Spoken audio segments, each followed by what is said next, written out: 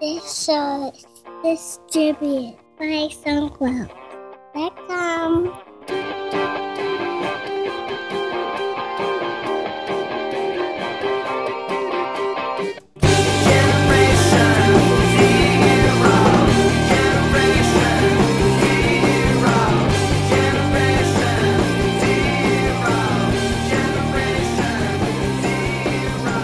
Welcome to episode 121 of TechSing, hosted by myself, Justin Vincent, and Jason Roberts. We're just a couple of guys hanging out at the beach, drinking martinis and bootstrapping.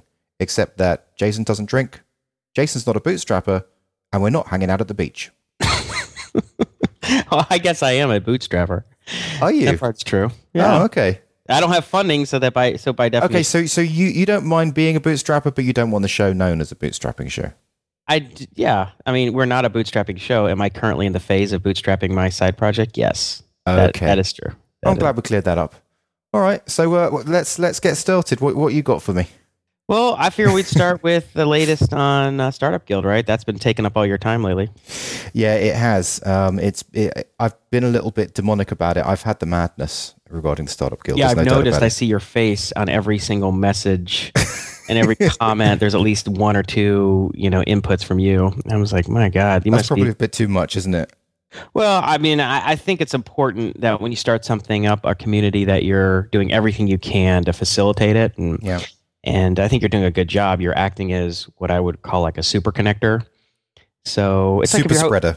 Well, super spreader sounds like you got a disease. Right. But a super connector is someone who just connects up a lot of other people. And I think it's very similar to if you're hosting a party and you invite a bunch of people who don't necessarily know each other, but who would have a lot in common. And you meet them at the front door and you're like, hey, how's it going?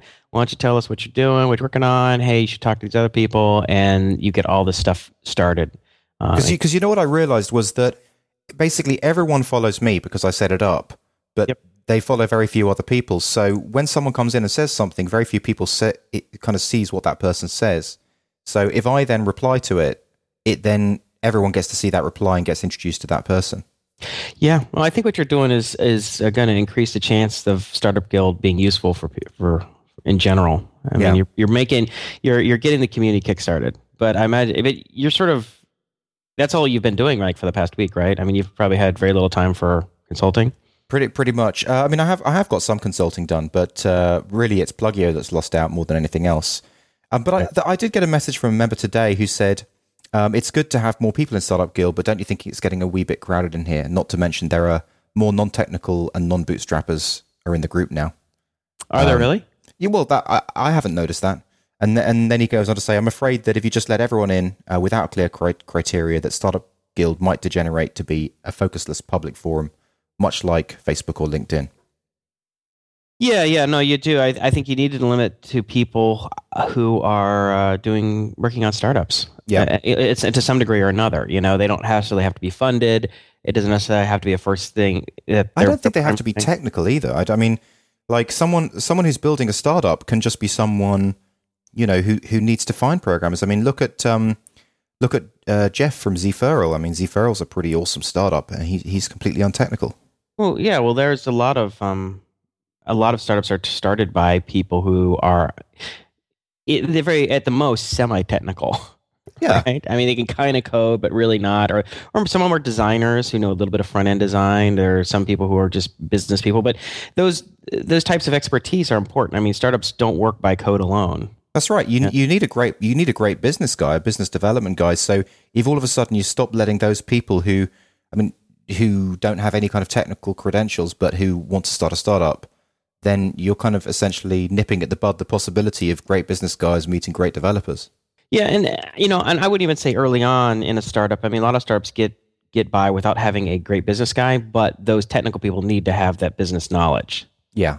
Right. So, like, 37 Signals, our canonical example of a sort of a bootstrap successful startup. They don't have a business guy, as it turns out. Jason Fried and DHH have learned pretty quickly how to run a business successfully. And if you get on Startup Guild, you can ask people questions about, raising money, about, what kind of legal entity do they need to incorporate as, how to deal with, payment gateways in terms of, or setting merchant accounts. I mean, there's a million business things. How to marketing. I mean, all those things are important. They're as important as how do I scale my back end, and should I use PHP or Python, and whatever. I mean, these are all pieces to the puzzle. So you want a mix of all of those types of people to make it work, be useful to everybody. Yeah, exactly. And so the other thing I was thinking with regard to his question was, whenever I go in, there tends to be around about 40 people there. And, it's kind of come to the point where the conversation isn't kind of live. It's kind of almost live. You'll ask a question and maybe it's going to be answered in like 10 minutes or something. Sort of like IRC, And I just think that it could easily stand to be, to have an average of around 100 in there in that kind of lurk mode, because then you've got a really good gene pool and a lot of different perspective, and you're going to get your answers faster. So yeah, well, I also think that if you use groups correctly, I mean, yeah, that's really important too. So if you're not interested in some of the business issues, right, or you're not interested in some of the technical issues, you don't have to follow the main feed. You just look at your feed and you just join the groups that you're interested in. Exactly, and just unfollow everyone except for the people who you're really interested in, and the groups that you're really interested in. Well, I mean, and then you can basically self-edit it. Well, it's kind of like Twitter. It's like it's getting kind of crowded in Twitter. Well, it's like, don't follow 500,000 people. It's true. Like Twitter has 300 million. It's kind of crowded. Exactly, right? I mean, it doesn't matter. I mean, you can only follow. You can make it so that you're only watching the information that you find relevant. So I don't think that's a very valid criticism. I think you want this thing to get bigger and have more a wider variety of experiences and expertise, and just more people makes it more interesting, I think. Yeah, and I also think that as long as people aren't actually spamming and they're basically talking about stuff that is related to startups and building businesses, then I think they're good to have in there. But that said, I think you do ultimately want to start applying some kind of filter, because you don't want to get a bunch of people who are sort of just pure scammy marketers. I mean, there are people who are expert, internet marketers like Ilya, who we had on, who can provide a lot of great advice to entrepreneurs about how to get some traffic to their sites. But you don't want all those Twitter marketers coming on no, totally. So I think you've done a good job getting with, over 550 people on now? Yeah, 561 members now, as we speak today, Saturday morning, April 9th. So I think that's a good start, but I think you either want to do invitation only, like Kyle Bragger did over at Forest, which has like a double karma system. So you get karma for yourself, but you also get sort of residual karma from the people who you invite in, and you also get negative karma. So if the people you invite in do negative things, start spamming or start ranting and raving and on the site, that you're gonna be affected by that. So you help police. That would have to be long term, because obviously being on Yammer, we don't have that kind of control over the platform. Well, that's fine. So that's one option. The other option is that you're the gatekeeper, and then you're the one in charge of letting people in and then kicking them out and reprimanding them. So you can do that early on, but you need to do that at some point. But I can't kick them out right now. You can't kick people out? No. See, that's the one problem with you mentioned to me offline a couple of days ago about how you and Sebastian in particular were talking about using Yammer as the main platform and then building apps within the Yammer platform to extend it for the purpose of StartupGuild. Well, if we were to do that, the only way would be if we cut a deal with Yammer and they gave us access, and then we would be able to kick people out. Because basically, it's the free account where you don't really have any admin controls, but you also can't plug in custom apps into a free account. So we're kind of in negotiations with them now to say, look, we're going to build these apps, give us an upgraded account, and then what you'll get out of it is apps, that you can use for your other networks. Right, and of course, this is the audience that you want to have.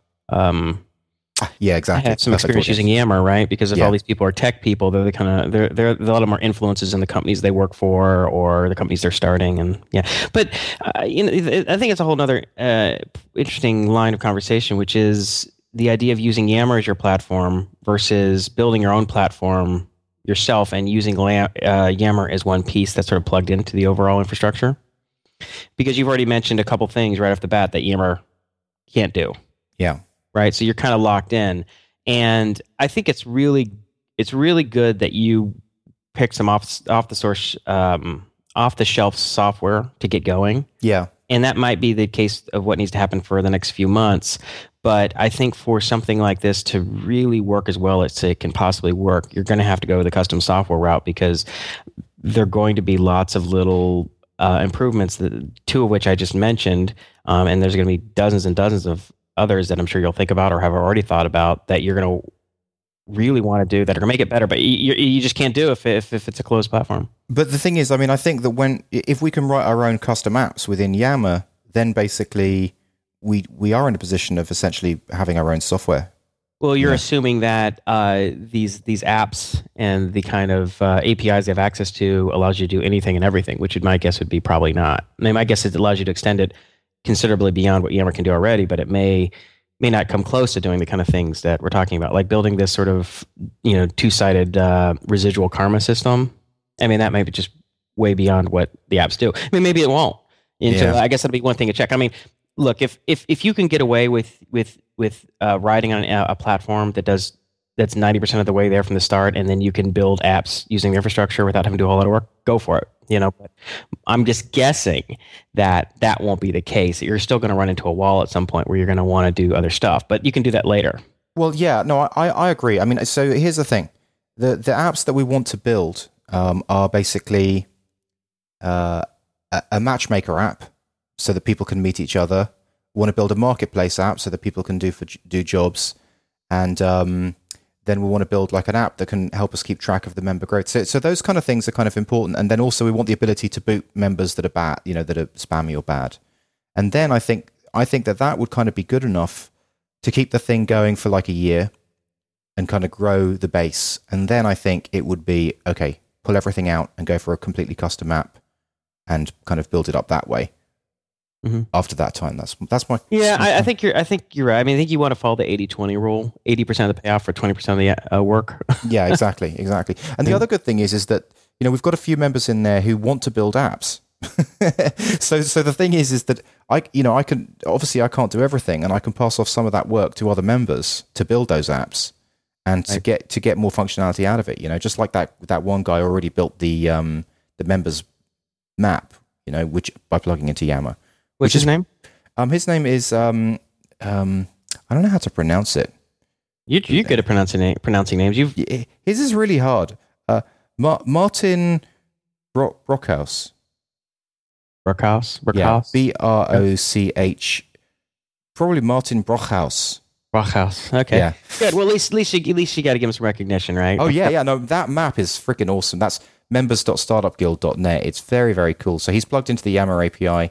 And as long as someone's typed in their location, they're on the map, and then it's displaying their full Yammer profile on the map. And see, one of the things that I think is going to be, it could be an interesting use of this, is that if this thing could spawn sort of local startup guilds or local meetups anyway.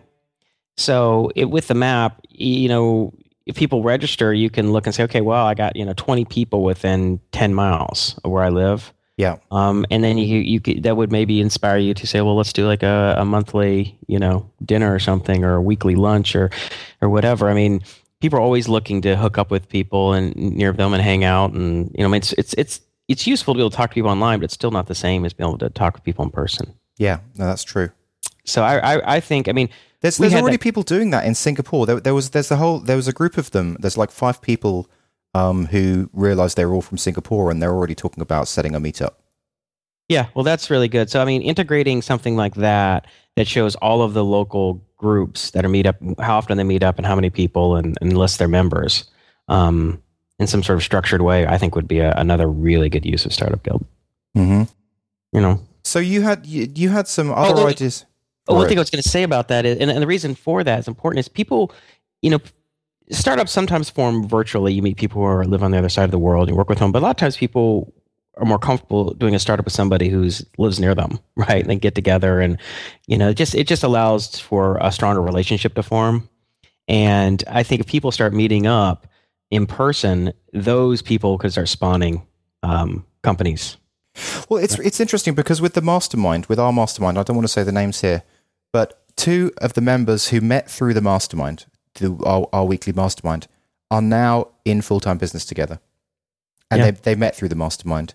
And so they kind of discovered, one of them was a non-tech and one of them was a tech, and they discovered, okay, yeah, let's, I've got an interesting business. I can help you out. Let's hook up. And so, and that only happened because of the regular conversations that we were having on Skype. Yeah, no, I think that's really good. And I think it has more utility than, say, something like Twitter, because people can, the messages are longer. Yeah. There's more of a conversation.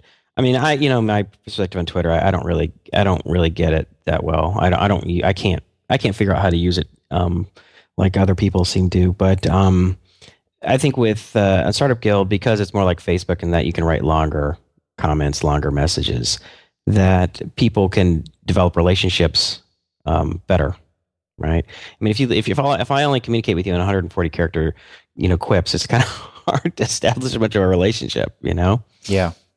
Definitely. So good. We can say you were asking me some ideas. I was going to say because you've been saying offline that you have some ideas, but you want to talk about it on the show because you didn't want to waste valuable content. I think I forgot some of the ideas, but two of them that occurred to me right now. Two of them that occurred to me right now are that you should are things that would be cool to do through Startup Guild. Mm-hmm. One of them would be a hackathon, right? Virtual hackathon. Somebody registered, and you could do a Yammer Apps hackathon. Oh, yeah! What a good idea. Yeah, I mean, if you want to get stuff built for Yammer, and you want people to be able to see what everyone else is building, and have a competition, say, all right, we're gonna have a 24-hour, 48-hour hackathon, and you could do something like that. You could even have. You could even seed it in a way that, okay, everybody throw out what their ideas are, and we'll vote on, everyone can vote on what some of the best ideas are. And that way, maybe you have 3 ideas for a Yammer app, and you throw them up there, and one of them gets 20 votes, one of them gets 7, and one of them gets none. You're like, okay, well, I'm going to build the one that has 20 votes, and you can team up with, in pairs or, triples or something. That would be one fun thing to do, because not only would it build apps for Yammer or for Startup Guild, which would be useful, which is what you need done anyway. Mm-hmm. It would be a ton of fun for the people involved. People love, doing things like that. Hackathon. I would love to do a hackathon if I had time, if I didn't have kids and everything. I could just disappear for a weekend. I mean, that would be a blast, especially if you're playing around with a new language or a new platform you don't have as much experience with. And then, of course, it allows you to meet other people and have fun with other people. So if you do it in teams of 2s and 3s, then those people you become friendly with, and those are the kind of people you go off and do real projects, with, that you go out and start companies with. Yeah, no, that's a good idea. Actually, talking about votes, we've had. So there's been an issue. Like, I want to get new members in. What I wanted to do was to connect to the API and get the public to get the content being displayed to the public via startupguild.net, so that Google could SEO it, and basically people would come in that way. And then I kind of rechanged that to maybe just have like a Hacker News top discussion, which I could then submit to Hacker News and maybe get people in that way. So I mentioned that on the guild, and then took a vote and basically put up a poll. And I was kind of surprised that basically the 3 options I had was keep all content completely private, allow all content to be public, or just show the very best content as a teaser. But basically 63% of people said keep it completely private, versus only 8% said public and 28% said show the best content, which is not what I want to do. But I've realized that, well, if that's what the group wants to do, that I pretty much have to kind of go in that direction. So it's going to be... Why is it that not what you want to do? I don't know, because I guess I'm a little more kind of I don't really care about showing my figures and things like that. And I guess a lot more people do. Like, a lot of people are like that. So I can kind of understand their perspective. Like, for me, I don't really have, You don't have anything to hide. I don't have anything to hide, and I don't really mind talking about my own stuff. But I think that's probably part of the fact of being a front man in a band and all that other stuff. Like, also we've been doing this to the podcast, right? You initially you weren't as up front, open about your figures, and then you just decided you were going to do an experiment in radical transparency. Yeah, I right? guess. So you've just kind of gotten used to it over the last year and a half, 2 years. I mean, maybe you're already inclined. You might have already been inclined towards that, but through the podcast talking about your projects and what you think, and then going so far as to like publishing all of your numbers and revenue, including revenue and attrition rates and everything. I mean, now you're it's been so long since you've been had any ability to hide, Yeah, quiet, that it's just not it doesn't occur to you. So 60 people voted, and that's a lot of people's kind of opinions, and 63% private. So that's the way it's going to go. So I'm going to put that as a feature on the homepage. Okay, this is going to be a completely private community. I was actually one of the people who voted public because I was thinking along the lines of Quora, because Quora has grown very quickly. I mean, some people said it's kind of stagnated since January, but it had explosive growth. You're not going to have explosive growth if it's private. You're going to have very controlled incremental growth, I think. But if you keep it private, then you can maintain the quality. Right? Yeah, exactly. I think you can maintain the quality, and also people will be more forthcoming about stuff once they know it's private. So therefore, it may actually end up being more useful than Quora. Yeah, see, Quora, which I'm sure most of our listeners know, is a Q&A site, and it seems to focus largely on startups and related issues. Maybe it's extended beyond that, but that's been my impression. And but they have to spend a lot of resources on sort of editing and filtering posts. Mm-hmm. Right? You can get your stuff edited, you can get it flagged, you can get it, And so if you're going to have a public forum and you want to maintain the quality, then I think that might be the way you have to go. Is you have to have a lot of people doing stuff like that. And something like Wikipedia, people do it on their own, right? Everybody sort of you have sort of a self-policing crowd. Quora is not, as from what I understand, it's not crowdsourced policing. It's the company, the Quora employees. That's interesting. Now, Yammer, or I should say StartupGuild via the Yammer software can't really work that way. So the way you do it is, okay, well, this is our club, and we only let people into the club who are going to act according to basic principles of decency and mutual respect and that sort of stuff, and try and add value. And you can be the gatekeeper, or maybe there's a few people you end up nominating to help do that who are sort of gatekeepers, and they say they can warn people who aren't, posting stuff that's within reasonable constraints. And so I think those are your options. If you're going to go private, you can do it there. I don't think you're going to have you're not going to end up growing to 50 or 100,000 or millions of users, but you could still get to 5 or 10 or 20,000 people, but it'll be a very private affair. I think we'll do that. So this is the final thing on StartupGuild, because I don't want to completely bore people about it. But when we were all first starting in there, one of the questions that was asked is, tell us your background, tell us a little bit about you. And Michael Rakita, who's also a listener of TechZing, said, you know what, the story's too long, so what I'm going to do is write a blog post about it and I'll give you a link. And I didn't think too much about it at the time. So a few days later, sure enough, he posts back and he says, okay, here's a link to the story. So I went and read the story, and it's like, this is awesome. Like, basically, it's the title was My Startup Story, From Big Idea to Thriving Business in 8 Short Years. And what he has this software called TraceOff, which is basically, you put the software in your computer, and it's like it can tell you of incoming calls. It's like a call management software for your computer. And so he talks about how he always had this one big idea. I can't remember what the big idea is, but it's kind of like a Google-sized big idea. It was kind of like an intelligent news spidering system. So go around the web, look for things that you might be interested in, and I guess when he first thinking about it back in 2003, the RSS was in its infancy, and so he was going to build something that was going to have to spider sites and do something like that. So it was a great story, and it was really the whole kind of the whole entrepreneur and bootstrapping thing that I've been going on about, which is basically, he's been thinking about this big idea, but on the side he's been building this kind of just side project, and more people contact him, etc., etc. And over time, that kind of side project thing just turned into a main business, and his big idea never happened. But now he's got a really successful business that spawned out of the side project. And of course, as soon as I saw this, I was like, "Oh yes, that is a great story." So I pushed it to Hacker News. Yeah, I noticed you helped yourself to some karma points. You're like, thank you very much. I'll post this HN, get myself another 100 karma I pushed it to points. Hacker News, and then I put into Startup Guild. I put a link to the story saying, "Hey, check! I just submitted this story." And then, of course, a group of Startup Guild members voted it on Hacker News. So then it goes on the front page, and then the snowball starts to take off.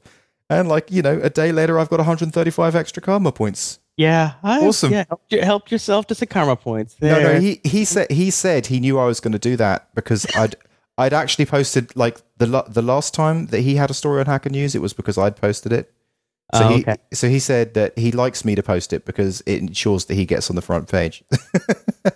Oh yeah, well that's good. Yeah, because I guess in the end, the karma points and Hacker News don't really amount to much. That's right. No, they don't. What it does amount to a lot is having your stuff go to the front page and getting a lot of traffic and being able to build your people's awareness of who you are or the projects you're working on or whatever. So one thing I wanted to bring up is I guess one of the things I'm most excited about is seeing a lot of our listeners on Startup Guild. That's pulling me in more than anything. When I see Philip Monet and Ben Boiter and who else? Michael Rakita and BAMS, and I mean, there's a ton of them. Right? Yeah, I see them on there, and I'm like, all right, yeah, I know these guys. That's right, because they've been commenting on the blog for Peter the last year. Falling, and I mean, it's a ton. I mean, a ton of I can't go through all the names because there's probably like 50 of our listeners or 30 of our listeners are on that. I definitely recognized at least 25 of them off the top of my head. Just looking, I recognized the names. Yeah, I thought that was really cool. So it's acting as a great center of gravity, and it's helping us get to know those people more, which is also awesome. I've discovered, so we know who BAMS is now. We do. I don't know if we should talk about that too much. We won't unmask BAMS, but you and I know.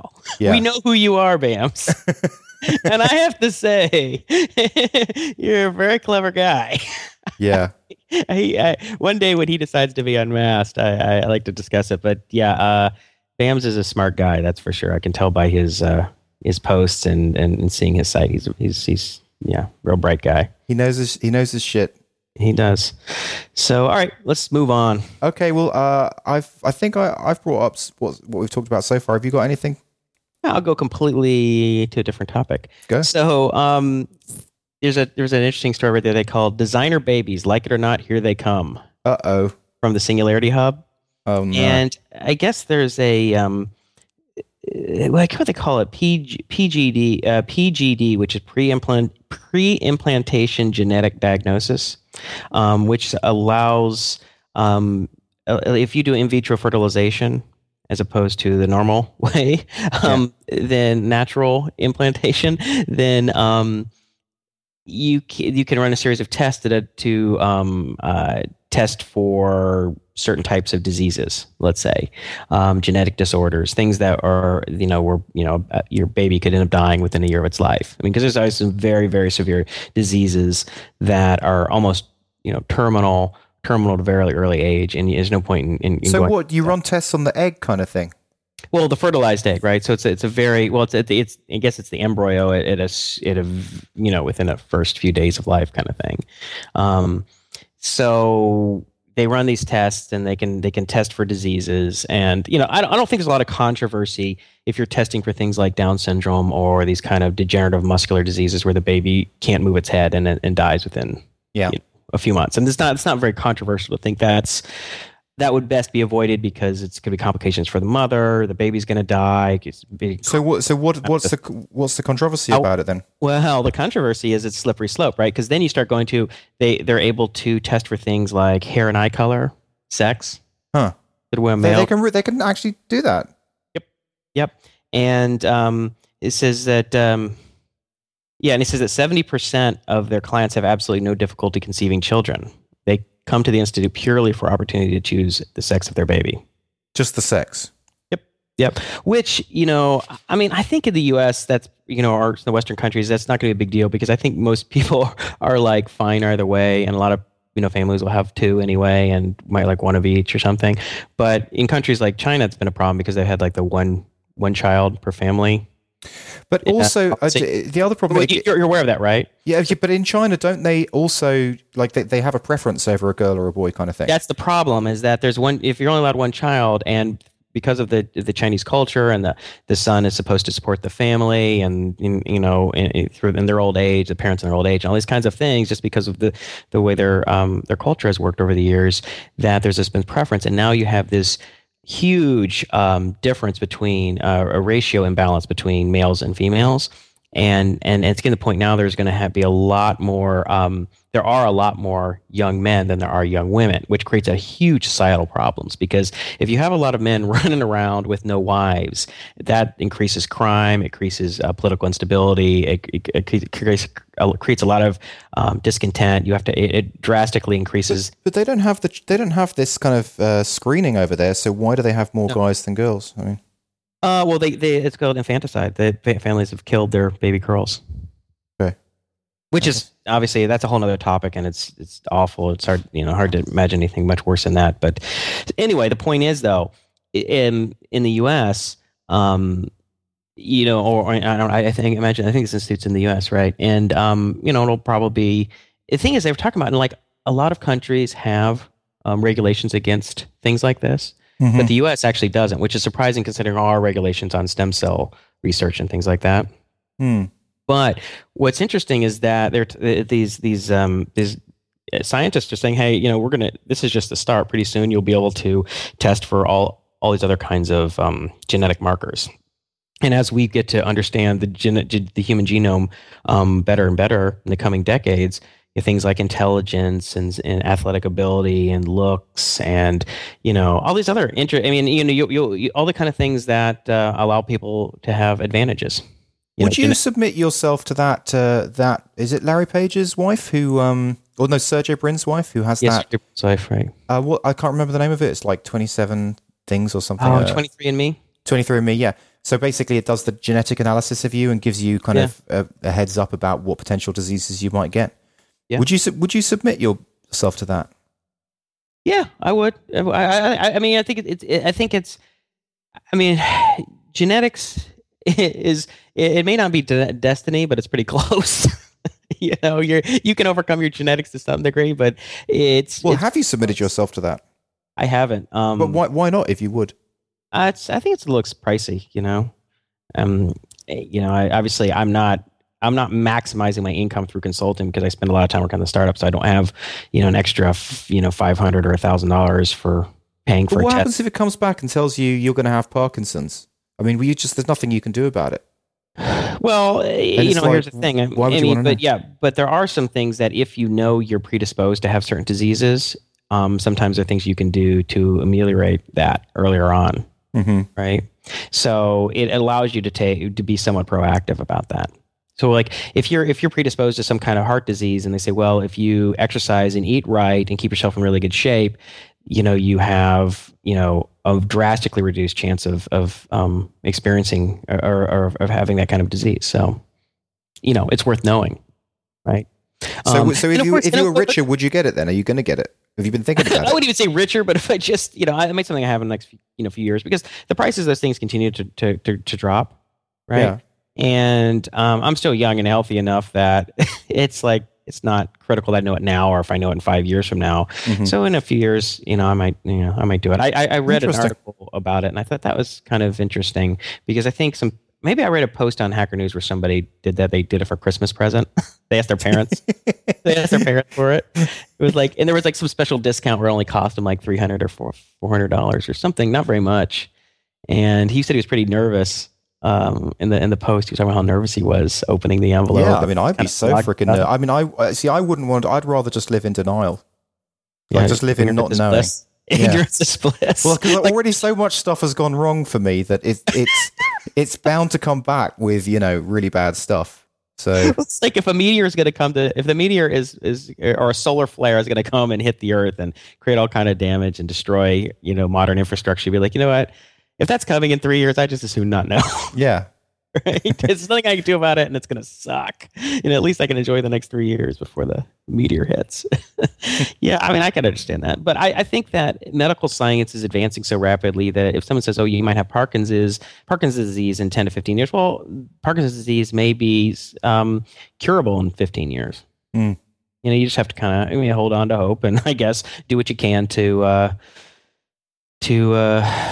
support I guess I'd start funding Parkinson's research. That's probably, because that's what happens a lot of times in these wealthy, people, actors and politicians stuff. They get a disease, and then all of a sudden they're like donating tens of millions of dollars to the research institutes, which is, which helps the cause, right? I mean, if you were worth a lot of money and you were going to suffer from some obscure disease, you'd probably by being able to donate a bunch of money to the research institute, you might end up being able to avoid becoming sick, and you also then would help a lot of other people too. Hopefully Pluggio revenue will be up to $4,000 a month by then. I'll be able to put in at least $50 a month. Yeah, exactly. Exactly. So anyway, the other thing I wanted to say about it is because I remember having conversations about this, like, people, do you believe in genetic engineering, or what do you think? It's like, it's not whether I believe it or not, it's gonna happen. I mean, there's no avoiding it. It's like steroids in sports. There's such a huge payoff to being able to and give yourself an extra edge in sports, especially if people are doing it. For the whole of your kid's life, it's like the biggest advantage ever. Exactly. So if people are willing to compromise their health, because people, there are all kinds of health problems that result from taking steroids over an extended period of time. But let's say that you're an athlete and you're a really good college player and you're on the verge of maybe making it pro, or maybe you're going to be a low-end pro player and make the league minimum, or you might make $5 million a year. If you could make yourself a little stronger, a little faster, then you're going to do it, because otherwise you're out of sports and you're selling insurance, or working as a day laborer or something, or you're on the front of magazines making tens of millions of dollars a year, right? Mm-hmm. So you're going to take it. Now, and it clearly that happens constantly. I mean, I read a book on Ben Johnson, the sprinter. Remember Ben Johnson? He was a guy who got lost his gold medal in the Olympics. This is like back in '84. He beat Carl Lewis and set a world record, and it turns out he was on steroids and everything.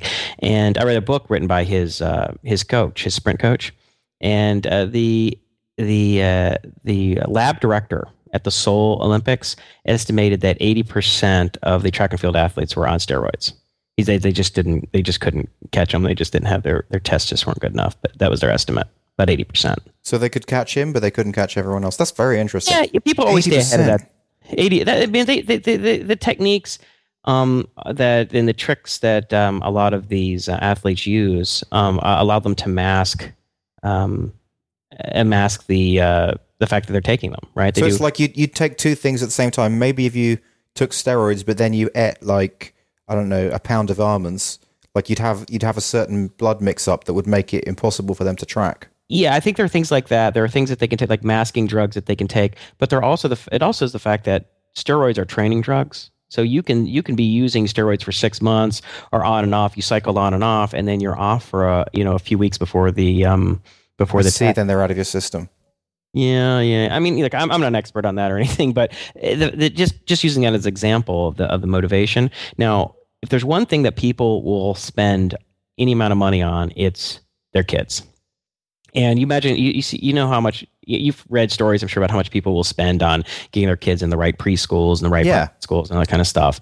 And that's nothing of an advantage compared to, giving your kid 20 more IQ points. Yeah, exactly. Your kid, extra attractive or 4 inches taller or not having any diseases or, whatever. I mean, if they develop markers for all those things, parents are going to find ways to do it. But we can't do that right now. I mean, we can't say I want a kid who's going to be 4 inches taller and 200 IQ and all that stuff at this stage, can we?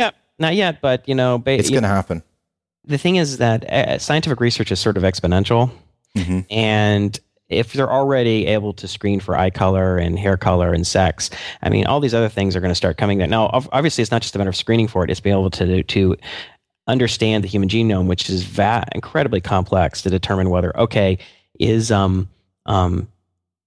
do these genes mark for IQ. I mean, what is IQ anyway? There's a huge debate on what is intelligence. Is IQ measurable? What parts of the brain contribute to it? What's the role in nature versus nurture? All right. I mean, it's very complicated. Nevertheless, they get down to say, all right, well, here are these 20 markers that we think impact intelligence the most. Things like problem solving, memory. Okay, so taken to its logical extension, what that means is that in 1,000 years, everyone will basically look the same. No, because you'll all want to be the kind of the perfect version of humanity. Well, no, because there's no perfect version. It's just like we can have any kind of food, so everybody's going to eat the best food, and therefore we all eat the same kind of food or something, or we all like the same kind of music. There's you can take everybody likes different things, but you'll probably have. People will generally probably be much more resilient to disease. They'll probably be, on average, taller, on average, smarter, on average, better looking. I mean, did you see these things? There's some stuff on the web that showed like they took like 20 or 30 face pictures, like profile pictures, of people from all these different regions of the world, and they superimposed them on each other, and so they averaged out the differences, and they said the average look for like Ireland versus Uzbekistan for Japan and Chile or whatever, and it showed what they looked like, and all these, there were all these girls, and they were gorgeous. They were just composite pictures, right? Because all it did is it averaged out the asymmetries in people's faces, and they all looked different. I mean, they were all gorgeous in different ways. Like the average French girl was gorgeous, but she looked different than the average Ukrainian girl. Mm-hmm. But because beauty to a large degree has to do with symmetry. So, well, as we discussed that a few times with the whole golden mean thing.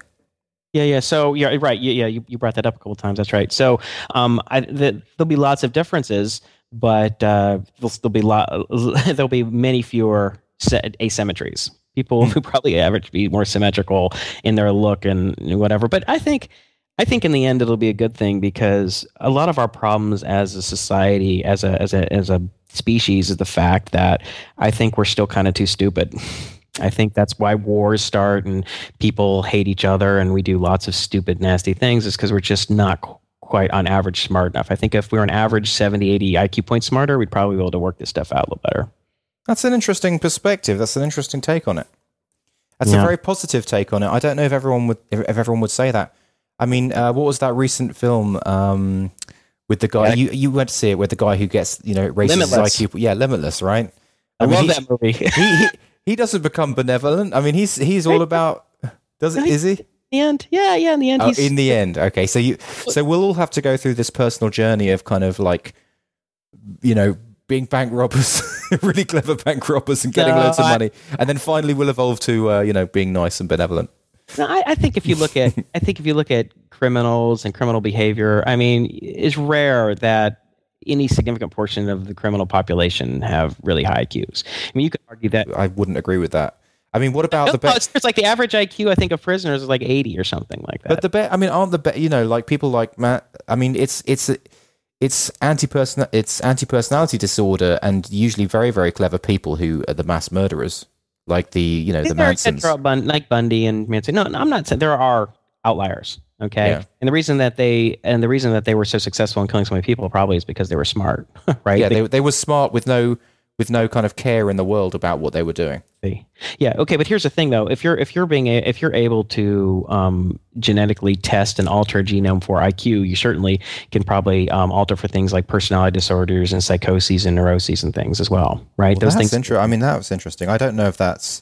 I mean, because then you're getting into the whole kind of nurture versus nature. I mean, in psychology, which my wife's heavily involved in, she has like tons of different books doing huge amounts of research, and they're very, very undecided about where our traits come from, whether they are genetic or whether they're from, I don't know. I've read a lot of stuff about that too. Now, obviously not as much as your wife, but it seems to me there's a lot of political influence in terms of people want to believe that there's more nature and more nurture in it, right? That genetics isn't destiny. But I don't know. I'm definitely on the fence that nature has a lot more to do it. Maybe if you're on the bubble or you have very extreme nurture situation, you have a very negative environment or an extremely positive supportive environment, maybe it can push you one way or the other. But But I mean, this. I mean, well, then how do you account for the fact that most sexual predators were sexually abused themselves? I mean, yeah, well, like what like what I would say is that if you take people who have certain types of let's say a brain structure, right? Some sort of genetically predisposed to lack empathy or have stuff, and those people are abused, right? mm-hmm. Then you're going to end up with the result of a monster. If those people aren't abused and they're brought up in a normal household with loving parents, they're probably just fine. They might just turn out to be sort of less empathetic than your normal person. It's like, I don't know. I mean, I think genetic engineering is going to happen. There's no stopping it. It's just like scientific advancement, and it may come in fits and spurts, and there'll be attempts to regulate it. But there's just too much advantage for individuals that they're going to be perpetually incentivized to want to pursue it. Yeah, I think I'm inclined to agree with you. I'm inclined to agree with you on this one.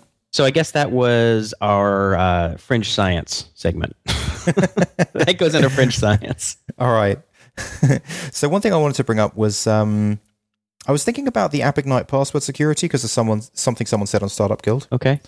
And I'm not sure if you have or haven't already thought of this, but basically we were talking about salt and that whole side of thing and where we would keep the key, would that be on the server, etc. Right. I kind of thought, well, why don't we just use the password as the salt? Because if you use the password as a salt, then the salt's invisible, it's not kept anywhere. And, you basically then have 100% invisible salt to the users, so there's no way that they could decrypt it. Yeah, so I think the way we do it is we generate a random number that's a salt, and it's a salt for every single password. So every user has their own individual salt, mm-hmm. and that's stored. That is hashed together along with the password itself. Okay, but you still need to store it somewhere. Yeah. You still need to store that salt. So but the salt is stored as part of the hash. Okay, and you could dissect the salt, but that's fine because the salt just makes it so that you can't use a rainbow table on every single user, right? It just makes it that much more expensive. Because otherwise you can just do a test of like, if a rainbow attack, you have every, say, password that's... No, I get it. But what I'm saying is for ultimate security, you can go one stage further and have an invisible salt, which is the password itself. So basically you do MD5 password, password, and then the password acts as the salt for the password, and then you just store the resulting MD5. And then that's the safest possible thing you could ever have. Okay, well, first of all, you don't want to use MD5 because MD5 is incredibly inexpensive computationally. So you want to use something like bcrypt or SHA-512 or something. That's an expensive hash. So you don't want to do that. And you also want to use stretching, just to throw that in there. So you want to the number of iterations. So you run like bcrypt on the result of bcrypt on the result of that. 5. Yeah. So the only point I'm making is rather than having the salt stored somewhere anywhere on your system in plain text, which you need to with the method you're using, just use the password as salt, and then you don't even have that. So it's just the safest possible scenario. Well, I mean, the other thing we say is if someone uses the problem with people with passwords is everybody uses really basic, simple passwords. If you look at like the top 1,000 passwords, they're all ridiculous, right? And there are rainbow table attacks for all of those that include all those passwords. So if someone says, okay, well, we'll just create a rainbow table and we'll use your encryption and we'll know that you're going to use the same password as we'll MD5 that the typical password, and we'll just follow the same procedure you did. We'll just use the same typical password.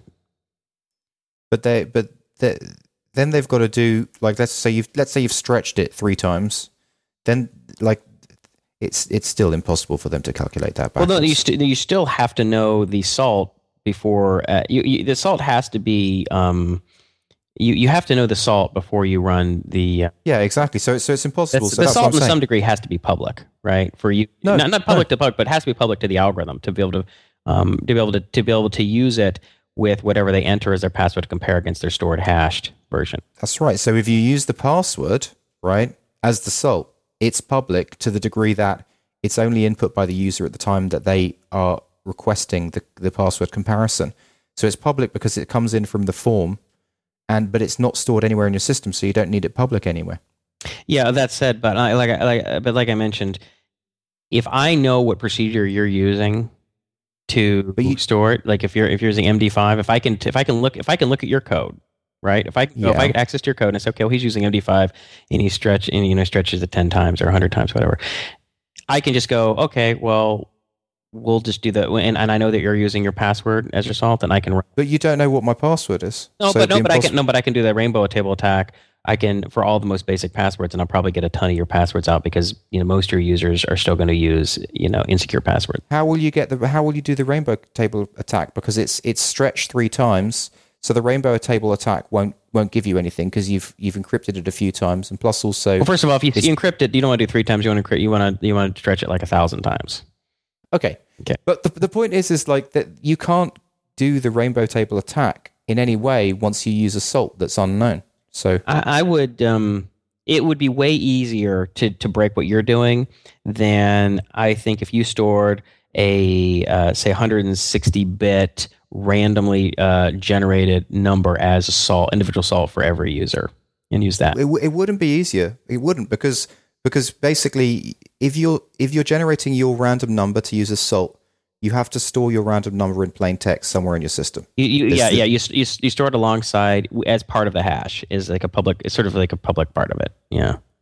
But so therefore they can see that number, right? They can get access to that. That's fine, but every number is going to be so different than every other number that it would be hard to come up with any pre-computation that would allow that. But if I knew what computation you were using, but hold on, you're ignoring the fact that people could hack into the system and get access to the actual data. Like what I'm talking about is the ultimate security, because even if someone hacks into the system, downloads your entire database, there's no way that they can understand how to undecrypt it because there's nothing on the system stored there in plain text showing me what the salt was. Yeah, I mean there is when if I can get your register page. And it shows you when you create an account and where you hash the password, I know what procedure you're using. I know you're using MD5. You stretched it 100 times, and you're using your password as a hashed version of your password, a hashed version of your password as your salt. I know that's what you're doing. So if I know that, then I can say, okay, well, what I'm going to do is I'm going to run a rainbow table attack with that procedure on the 100. You can't run a rainbow table attack. But rainbow table attack is just pre-calculating the procedure, right, and storing it in a giant. Okay. So let's say it's been stretched 1,000 times, right? And I run a rainbow table attack on the first iteration of that stretch, and it gives me back a word. What's it going to get? How am I going to know that I need to do it again? Here's the thing: if I have access to your register page, I know exactly how many times you stretched it, right? So let's say I know you stretched it 1,000 times. Okay, I know the exact procedure you use. So I'm going to run that exact same procedure on 1,000 of the most common passwords, and I'm going to get a lot of your user accounts that way. If I know your procedure and I know you're not introducing any, I don't see what difference that is to storing to doing what you're doing. I don't see how that's any different whatsoever. Other than having an extra layer of security. That basically, because I'm not showing the salt anywhere on the system. I have to think about this for a second. I'm pretty sure it's a problem. I'm talking about this on live because I may be not thinking about it correctly. But I think if every salt is a uniquely long random number that's not guessable, then but you can see the salt like the only way you can unlock it is to have the salt. Right. Let's wait for some feedback from a security expert on this because I'm sure this is not the most fun thing to listen to. You and I just all right, fine. I'll give you back. That's all right. You think it's more secure. I think it's not secure at all. Let's see what security. If you're a security expert and you listen to this, or you have some expertise on it, I know we have a couple listeners that do. Please leave a comment on the blog and let us know what your thoughts are on the subject. Okay, so thank you. Yeah, let's move on to something else. Go on? What have you got? Well, speaking of hacking, Anonymous goes after Sony. It makes it personal. So I guess there's some people that are being sued, for huge sums of money for cracking, from using cracked versions of PS3 games or something. Yeah, and Anonymous is decided to attack Sony in retribution for this. So it's just like if you took like a $50 game and you cracked it, and and then Sony comes after you and was trying to sue you for like $500,000 or something like that, then you can see how people would think that is absolutely unfair. Totally. The punishment is way beyond the crime. Yeah, totally. So, and I don't think that's too controversial, probably among people in the technology community, to think that these the record and motion industry associations trying to sue people for obscene amounts of money to make example of them so nobody else will do it. Yeah, it's still unfair, right? I mean, if you rob a drugstore for $10 of candy and then they throw you in prison for a year, I mean, that's going to make people outraged. Well, but what are Anonymous doing to Sony? So what Anonymous is doing is they're going after not Sony. Well, they are DDSing, or was it DDoSing some of the Sony sites, but they're going after the individual executives within Sony. They are going after finding all their public information and basically creating all kind of harassment for them. So they're finding information on their wives, on them, on their kids, where they go to school, where their parents, where their parents, where they. But that's a bit over the top, isn't it? Well, I don't know. I mean, this is kind of an interesting thing. I mean, I think you got to be careful about not going after the kids, but scaring the parents that you have information on their kids. That's scary, right? That people act irrationally. Yeah. However, if I'm an executive at some company, right, Justin, and I decide because I'm a big company and because I don't like something you're doing, I'm going to sue your ass into bankruptcy, right? I'm going to give your wages garnished. I'm basically going to ruin your life, right? But because I'm behind a corporation, you can't do anything to me. That's kind of unfair, right? So what Anonymous is doing is like, all right, you're going to go after individuals. We're going to go after individuals. We're going to go after you, not just your company, because we can't fight lawyer to lawyer. So we're going to use an asymmetric attack. It's just kind of like how in history, smaller armed forces, smaller armies that are outmanned, 10-1 have often beaten big forces because they used asymmetric guerrilla attacks. They didn't go they didn't go big army against big army on some big field. They said, all right, well, we're going to have to do different things, use different. So they're going for guerrilla warfare, but I mean, what outcome can they expect to happen? I mean, have you ever met a guy who runs like a $1 billion company? I mean, they are basically fearless. No, they don't take those kind of threats. No, they're not. Well, humans are humans. They're not superhuman. They're just people. And as long as people think they can get away with doing stuff and not be and get their way and not have anything done against them, it's basic game theory, right?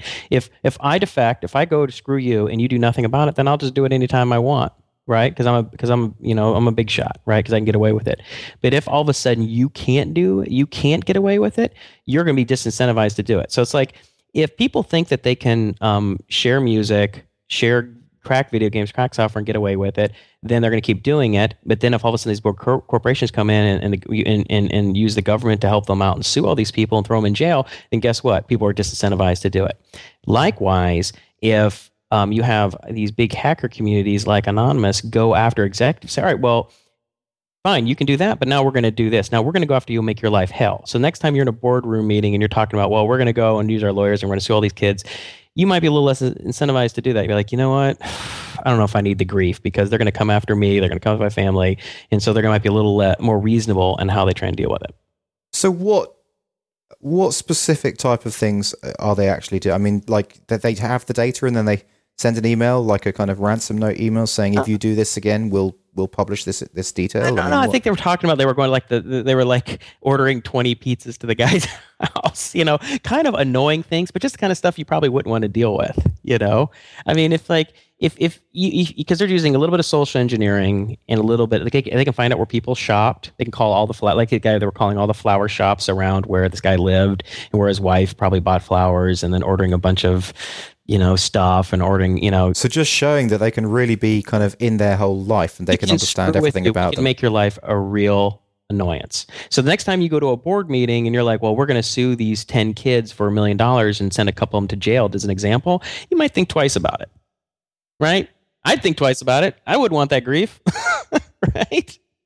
I mean, it's all fair. I mean, everybody, it's like, it's like corporations can act like assholes and people can act like individuals. And it's just know that nobody's immune from that. And that's one thing. That's why I support things like WikiLeaks and Anonymous, because they balance the scales a little bit. Because you have big corporations and big governments, they get used to having so much power, and it gets abused. And I don't know. The problem with the whole approach that Anonymous takes, I have to agree with Adam McCurry on this. I feel like it's completely playing into the hands of censors and regulators, because basically it just what'll end up happening is it'll just help Congress push through laws that will censor normal people and probably won't make any difference to people like Anonymous. Anonymous will still be able to do the hacking, but normal people will have much less freedom on the internet. That's a risk, right? I mean, it's always a risk. So that's the thing. They probably don't want to do certain things that would play well in the media. So bringing people's kids into it, even if it's just to like freak the parents out a little bit, like, oh, by the way, we know where your kids went to school. Yeah, that's a mistake. I mean, they're not doing anything illegal, but they do freak the parents out, right? And if that's the kind of thing that could play on CNN or whatever, and everybody's like, "Oh my God, they're targeting kids," and then all of a sudden you have this huge overreaction to the threat. Right, it was a non-threat, but it would be a story that would have legs. So I can see what Adam Curry is talking about. But I think that right now I think the government, both the left and the right, Democrats and Republicans, are so co-opted by industries, by corporations, by lobbyists that people are it's kind of what we call inverted totalitarianism. I mean, it's not run by the people. It's mostly dictated by corporate interests of one kind or another, special interests of one type or another that can hire lobbyists and can, either we give you money in your campaigns or we don't. If you don't have the money, you don't win. And if you don't follow along, you don't play ball with what we're going to do, you're not going to win your next race and you're out of a job, right? So when that's the case, the government isn't really responsive to people, it's responsive to corporations. And so you have things like, what Sony would do and can get away with. And so you have to have some kind of counterbalancing force. And you're right, maybe it's short-sighted. I mean, maybe in this way it might disincentivize Sony to keep pushing because some executives decide or get tired of dealing with it. But you may be right also that the cure from the government will overreact, and the cure the reaction from them might be too negative for everybody else. So I mean, wouldn't they be better served to put their collective anonymous brain power together and basically build peer-to-peer network that makes it 100% impossible to track down? To track down what? To track down the people who are doing piracy. So basically make it easier to pirate? Yeah. I don't know if that's... Make it not easier, but it's already easy. Make it more secure. Yeah, I don't know. Yeah, I mean, I guess so. I mean, I don't know how I think about that. I don't know if that's a good idea or not. I mean, it's yeah. I wish I had something to say on that. I just don't. But I just the bigger problem is, of course, I think that how do you solve the problem with governments being co-opted by corporations and special interests? Right. I mean, it's whether it's a pharmaceutical or the telecommunications or record motion picture industries, or the Department of Defense. I mean, or defense industry. Have you considered like launching a second podcast, which is like a political podcast, just for you, that you can find some other guy who's kind of interested in the political stuff? I'm not saying that I'm completely not interested, but I'm just saying that you are very, very interested in it. I think a tiny bit more than me. I'd say a lot more than you. Yeah, I read a lot about, but the problem, it's funny, I just had lunch yesterday with my buddy Pat Maddox, who eventually came on the show, and we were talking about this stuff. And the problem is with all the political stuff is that there's nothing really, as individuals, there's not much we can do about it, right? From a game theoretic standpoint, I mean, what's the most rational thing for me to spend my time on to improve my life, the life of my family, the life of my friends? Building AppIgnite. Yeah, exactly. It's doing consulting work, building AppIgnite, spending time with my wife and kids. Yeah, but if you're idealistic and passionate about something, you should. I mean, look, that's why StartupGuild exists, because I'm idealistic and passionate about the idea of everyone becoming financially free and running their own business. And so I've decided to put a little bit of my time and effort into that. Yeah, that's what if you're very passionate about politics in that way, what's to stop you doing something similar? I'm not interested in politics so much in that, like, gee, who's going to win this race? No. You're interested in the injustice I guess I'm interested in the endemic corruption. That's exactly. That I hate being lied to, and I hate things being manipulated, and I hate the fact that when I look at the mainstream media and versus things that I know aren't true and that people believe it, I'm just like it was like funny. Just one thing, just an example. I was at the gym the other day, and you have the TVs up everywhere, and for 2 hours while I'm working out, the only thing they had on CNN with Anderson Cooper with his very concerned look was talking about the alleged rape of one woman in Libya, as if that's the reason why we're attacking Libya. 2 hours. That's all we're talking about. We're not talking about like who are these 1,000 guerrillas and who's supporting them and why are we in there? Why did the CIA have guys on the ground back in February? We've talked about being in their days. It's going to weeks, months. I mean, it's just like nobody's talking about the real questions. So why are we in Libya and not in the Congo? Or would you consider starting a chat show about that stuff? I don't know, because there are other people doing it. I don't have so much time, right? Yeah. But anyway, we're talking about I'm talking about this with Pat, and it's like, it's like I can get irate about some of this stuff, and I can talk to a dozen of my friends, and they're all like, "Yeah, it's a nightmare." But even if 100,000, even if you're able to convince 100,000 people or 500,000 people that there's just so much corruption right now, what's going on, and that we're not going to fix any of our problems until people understand what's going on, in the media and in politics, then nothing's going to happen. Right. I could imagine you being like a Rush Limbaugh, except from the opposite side. Rush of the fence. Limbaugh. Oh. Except for the opposite side of the fence. The opposite side, like a left wing. I'm not. Yeah. The thing is, I'm not left wing though. Yeah, but you know what I mean. Okay, like a libertarian, like a. I'm nothing. You're kind of confusing because you're libertarian, but at the same time, I'm not libertarian. I'm nothing. I refuse to join any party because I just see so much.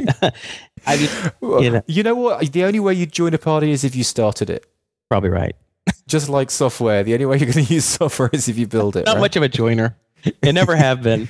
But yeah, I don't. I'm not. I mean, if I was closer to anything, I'd probably closer to libertarian than anything else. But the thing is, like libertarianism, like in these other parties, it's like I don't know the entire platform inside and out, so I can't say I agree with everything. That's the problem with when our politics is everyone says, "Oh, I'm a Democrat or a Republican," but it's like then you turn your brain off and you just like agree with everything they do. I mean, it's like, no, you need to think about everything policy issue by policy issue. What do you think about this? Don't just carry the water for one group. Anyway, we should move off to something else. All right, so I'll talk about just give a quick little update on Pluggio revenue. Right. Move from a really kind of weighty, hefty topic to a kind of small little topic. Right. So first 9 days in April, $539. Okay. First 9 days in March. Oh, that's right. I got that the wrong way around. Well, I said it in the wrong way around. First 9 days in March, $451. First 9 days in April, $539. What's that percentage-wise? What's the ratio? It's about, in fact, just give me 1 second. I'll tell you exactly. 16% growth. That's not bad. And so what was it the month before that? So it was, okay, so going back from December, 241 in December, 280 in January, 353 in February, 451 in March, 539 in April. I like that trend. It's a good trend, isn't it? Money on that trend. If that was a stock, you'd put money on that trend. I'd buy that trend. Yeah, I'd put some money on that sucker. Because it's not too bad. I mean, I don't know if it's going to go all the way to 100,000, but it might very well go to a couple thousand. We'll see. I mean, that's a good 5-6 month trend. Yeah. So what accounts for that trend? Like I think we've talked about this in the past, so we don't have to go too into it, but essentially it's funnel optimization. Is that right? Funnel optimization and marketing site. And it could be better. I'm sure I can make it better, especially if I can go down the Nosby route of doing the 60-day money back thing. The reason why I'm hesitant to do that is because it involves such a big change regarding affiliates. So, because what I would have to, essentially, there is no easy way to give money to kind of decide whether it's the right time to give the money to affiliates or not. Right. So now it just gives money to affiliates when money's captured because there's no refund. Right. But basically, if I've got the 60-day refund, then I've got to create this new interstitial process, which is, money for affiliates goes on hold for 60 days. So it's not a matter of flipping a switch. You got to write some code. Yeah, it's pretty painful. I mean, I would have thought that to build it in... So there's two things. First of all, the messaging on the whole site, like I'm going to have to create this flip switch so that I can flip out the messaging to be either 30-day free trial or 60 days money back. Right. That's a big deal. And then also some kind of interstitial thing for affiliates is a big deal. So it's probably like at least a week's worth of coding. So that's kind of what's keeping me off it, even though I'm sure it would really amp revenue. You're sure it would? If you're sure it would, then you're going to consider doing it. If you think it would, maybe it's, I don't know. I think it would. I mean, it's true. I guess it could just work for Nosby and it may not work for Pluggio, you know? Could just be a test. And you think it would really take a week? How many hours? You think it would be like what? If a week of what? Like a few hours a day, or a week of? I think it's going to take a week of like my kind of half days that I can put into Pluggio. Yeah. Well, you know, I think like with a lot of the stuff is go for the low hanging fruit first. So if there are other things that you can do that isn't going to require that much time that you think could tweak it up a bit, do those things first. But when you start running out of stuff to do, that's going to increase either traffic or conversion rate. Then turn your site. Well, when I've got StartupGuild, you know, basically hanging out on StartupGuild and talking to everyone, taking up so much of my mind share, it's hard for me to do anything. So I'm kind of like I've seriously had the madness about StartupGuild. Like I've just been totally obsessing about it. Yeah, I didn't really do anything on StartupGuild the first few days. The last couple of days, I've put some messages here and there, and I tell you, it is a little distracting. But it's like Twitter. It is a little. It's like Twitter. Facebook is for people. I mean, I have not really done Twitter. I'm not on Facebook at all. I mean, I guess I have a default account where I accept friend requests, but I don't use it ever. So those don't take. But I noticed, I'm like, well, you know, like any social network you get involved in can be a time suck if you're not careful. Mm-hmm. So I just need to pull back to more of a level that you're at and be a little bit less obsessive about it. Well, just turn it off. Just turn the damn thing. Don't have it open and say, all right, I'll open it once in the morning, you know, for 15, 20 minutes, respond to a couple of things, open it once, like maybe during lunchtime, and then open it, maybe at night you do like maybe another 15, 20 minutes, but that's it. Yeah, you can turn it off on the screen, but you can't turn it off in your mind. Well, I guess, right, because you're doing more than just participating at you're thinking about a lot of other issues. So, But so just continuing a little bit with Pluggio. So you know the way that I had this guy writing blog content every day? Right. So he's been putting that out there. And it's interesting, like it's a great stream of blog content. It's really interesting stuff. But so far, I mean, we're about 30 days into it. The actual original thing that I did where I've got that page, top 5 tweeters in each industry, and I've created like 100 pages. Mm-hmm. That and I showed that to Pat on live on the show. I showed that to Patrick McKenzie, and he's like, "Oh, that doesn't seem very good. I don't think Google's going to be interested in that." Right. That's actually brought in more SEO traffic than any of the blog stuff that was written. Huh. So the blog stuff seems to bring in about 2 people a day so far. Eesh. And that other stuff is bringing in, I don't know, like 5 to 10 people a day. And if I was to kind of scale that out to like 1,000 different pages, then I think that may have a kind of better effect. But it could also be the amount of time that the content's been out there. Maybe it needs more time to be on Google. How much longer has that? Has each respective content been live? Like a month longer. The other stuff. Okay, so why don't you give this another month and compare the numbers? For each of them for 2 months in. A month in and 2 months in. See, at that point, you can maybe have it'll be a little more like comparing apples to apples. I mean, there might be some other issues that you would have to consider. I don't really know enough about it, but at least you would know. And if it looks like the other one, I don't know how to describe that. There's the blog content. What's the other stuff called? It's my kind of horizontal content. So basically, it's like the top 5 tweeters about tennis, the top 5 tweeters about this, about okay, that. So your top 5 content. Yeah, top 5 content, yeah. So then maybe what you do is you double down on that and cut the other one in half or something. Well, because my top 5 content, I mean, a couple of days work and I could have 1,000 pages out. Yeah, well, that sounds like that might be worth some time. I mean, maybe not do 1,000, but maybe double it. Maybe just spend a couple hours, just something trivial. Just turn off StartupGuild for 2 hours, and do that. Yeah. Yeah. Well, that's cool. Well, that's good. I mean, that's nice that it's growing. So, all right. So what's going on with App Ignite? This has been a bad week for App Ignite. I did not work on it for 3 days straight because of my consulting work. Damn that consulting work, Justin. Yeah. I just got behind. I just have a few contracts and that require. I have 3 or 4 contracts, and trying to juggle. And that's just that's the trouble with consulting work is, it's usually dangerous to say no to stuff because you don't know if the stuff you have is going to disappear. So you kind of want to accommodate as much of it as you can, but then it's just going to take up a lot of time. And the more you have, there's more context switching. The more context switching, as we know from, running multiple, processes or processors, is that you have sort of context switching friction costs, right? Yeah. So it's like if I have one contract and I work on that 4 or 5 hours a day, and then I can just work on it, and then when I'm done, and then go on AppIgnite. That's much easier than if I have like emails from this client and emails from that client, and I got to get this other stuff in, and it's all the meta stuff that basically bogs you down. It does. I mean, the coding does, but it's I find it hard to jump in and jump out of thinking about an individual problem. I'm not good at that. I mean, there are probably some people who are pretty good at that, and they can just work on something for an hour and then they just turn it off. They shut the tabs. They shut the folders and the browser and the code windows down, and they open something up and they're immediately into it. I'm not. Sometimes I'm just like, I have a huge context switch. I can just go for 15, 20 minutes, maybe an hour. I'm just not into the second one, or I'm just checking Hacker News and I'm checking my email. I go, I just can't get going on the other project. And then that just ends up being a big time waste. Mm-hmm. So I don't know if there's a solution to it. I mean, I guess the solution would be don't take on a lot of clients. I mean, I might have to be riskier and just only have 1 or 2 contracts, and then just hope that they don't get canceled and I'm not left with nothing. But yeah, it's just that makes it tough. So I didn't get a lot done. Tuesday, Wednesday, Thursday, and Friday, Guyon and I were working on because he and I kind of do some of the consulting work together.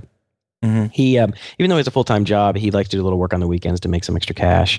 And he does some consulting work for Uber, like me. And I'm doing the real-time dispatching system in Node.js, and he's building a Node.js sort of adapter to the MongoDB native drivers because if the dispatcher goes down, if the dispatcher is running but Mongo goes down, then what do we do with the data? And he has all kind of ways of caching the data, temporary journaling, and all these kinds of stuff to make sure that we never lose anything. And so he's writing all that stuff. So we're trying to interface our code. So like yesterday and the day before, I'm like, we just need to like work on this together for a little bit and get synced up, which sucked because nothing happened on AppIgnite, so I was sort of frustrated. So how's Uber coming along? Is it? I mean, basically, are you just kind of refactoring what it already does? No. So the initial version of their dispatching system. So for any of our listeners who don't know, Uber is a system where people can, on their Android or iPhone, get an app where they can open it up and it'll show all the available town cars or lemos in your vicinity, and you can just click on it and it'll say, okay, this limo will pick you up in 6 minutes. It's 2 miles away or whatever. And you get on it, and it costs about twice as much as a cab, but it's a limo. And if you're in certain environments, you're out on a date or it's late and you come back from an airport and you want to, whatever, it's raining and there's no cabs, like a limo, something like this is great. So they built the initial version of dispatching system. So when you have these mobile apps, they're every 4 seconds they're pinging the server, updating where their location is, right? Mm-hmm. Because they're not persistent connections. They have to they call in and if there are any messages that need to be transmitted from the central server down to the app, that's when it gets it, right? Calls in here, pulls in any messages. So you have all the drivers of all the town cars and limos. They have an app that's on, and all of the clients who might be looking or waiting for a pickup have it.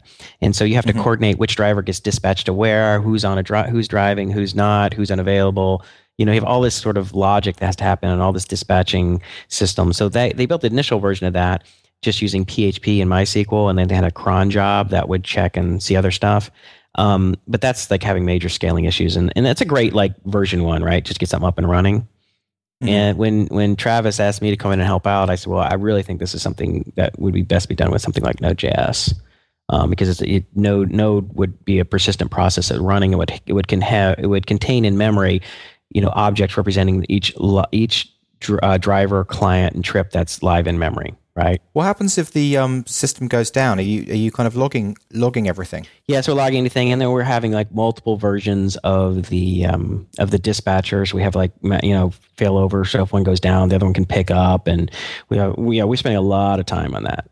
because So how long before you guys are going to roll that out to the proper Uber infrastructure to well, we production? got part of it is rolled out already. What we call the connection node, which is what Curtis is working on. Curtis is sort of like I don't know what his role is. He's like director of engineering or something, and he's the one I'm primarily working with. And he's been working on something he calls the connection node, which is sort of like maybe your equivalent of like a load balancer. It directs traffic to the right dispatching server. And I'm writing the dispatching server, and Guyon is working sort of on the MongoDB stuff.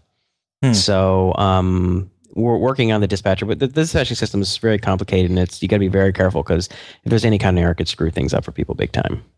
So we're going to. So is it nice working in a team like that? Because a lot of the time you're working on your own. Well, I normally work with Guyon on AppIgnite, which I like. I like Curtis is a really cool guy, smart, and he's fun to work with. So yeah, I like working with him. And he's actually going to be flying down here for a few days. So he's going to actually stay in a hotel and just work on a pair program for 3 or 4 days here. Oh, nice. So that'll be fun because we want to roll out the new dispatching server. So having him here together, we can, and then we'll have Guyon kind of on Skype. So the three of us will just kind of hammer it out and get things up. Mm-hmm. But it's cool. I mean, Node.js is cool. Mongo is cool.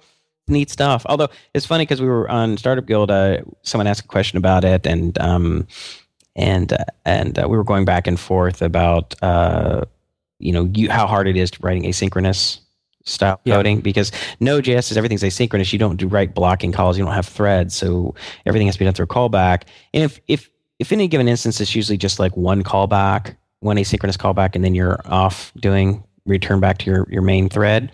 But when you have like 3 or 4 things that have to happen in sequence and they're all asynchronous, it can get really confusing looking at the code. It's like, okay, so this is a callback, and when this happens, and this has to call this other thing, it's hard. It gets really messy. Yeah. So I can understand how some people look at that and they're like, yeah, I don't know. That's pretty. I mean, I get it. I mean, I can see there are some libraries that help ameliorate that. There's some node fibers and something called step that do some things to make it so that you can write it like it's synchronous code. But so I mean, now that you've used Node.js, I mean, do you kind of recommend it? What kind of projects do you recommend it for? I think it's best used for what you would term soft real-time systems. I wouldn't use it for a real-time trading platform, where it's like if something, because of the garbage collection, like if you're trying to get quotes and trades and it's like it's off by 10 milliseconds, you like lose money or something, or I mean, you can't do that. But for what we're doing for like if you had like chat programs or maybe even like a web-based, multiplayer video game, you could even do it. Or for like, the dispatching system that we're using, stuff that's, if something gets delayed a half a second or 100 milliseconds or something, it's not a big deal.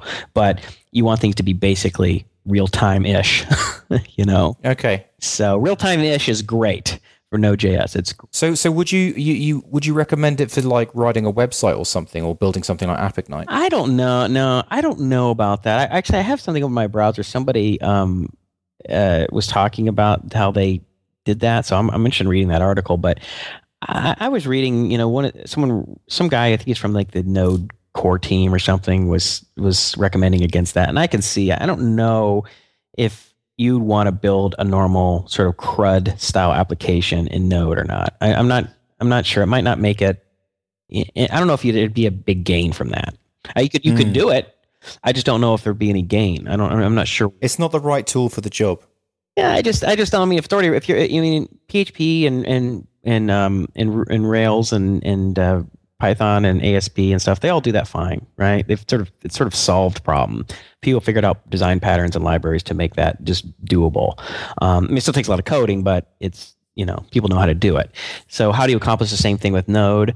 The fact that everything's asynchronous and hitting it, I'm just not sure. I mean, I haven't done it yet. I haven't tried to say build like a CRUD backend using Node. So I don't know if I would want if I think it would add complexity or if it would make it reduce it. I'll tell you what I was thinking about that Node would be great for would be for the new, say for example, Google spreadsheets, things like that.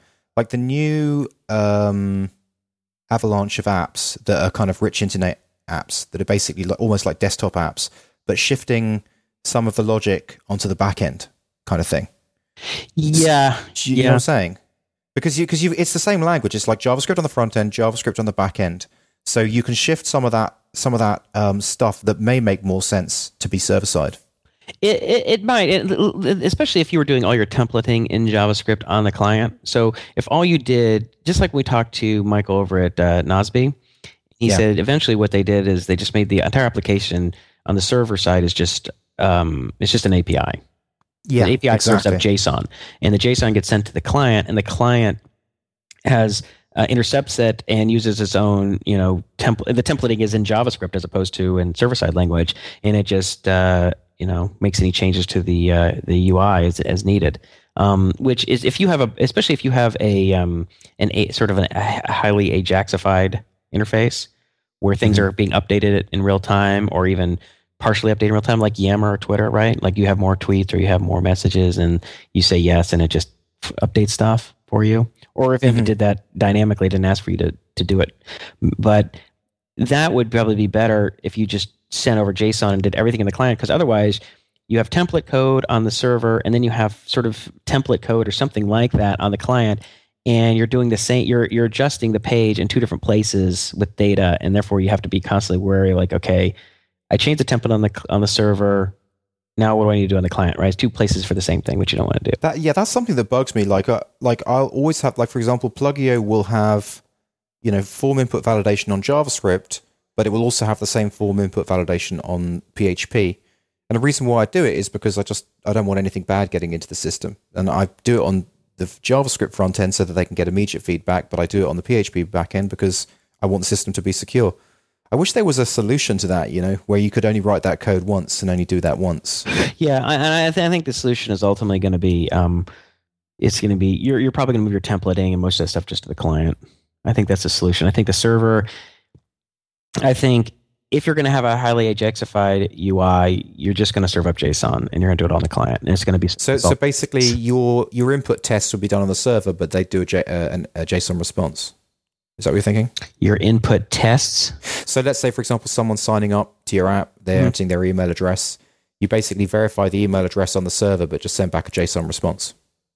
Yeah, no, you'd still have to do. I still have to test against validate the data and stuff within the API calls. But yeah, I mean, because I'm doing it right now, I'm doing it on the front end in JavaScript and then sending it to the server. But then it's like, oh, I have to check it again in the server. You always have to do that because people can, otherwise hackers can they can work around that if it's just a client-side validation. There's no security in a client-side validation. Yeah, but so what I'm saying is, are you suggesting remove the client-side validation, make everything very Ajaxified, and only have the server-side validation and send JSON back with the error string? No, I think you'd probably do both client. I think the best way is to do client-side and server-side validation, because you want that responsiveness. Like, is this a valid input? Is this username available? Is this password strong enough? That kind of stuff.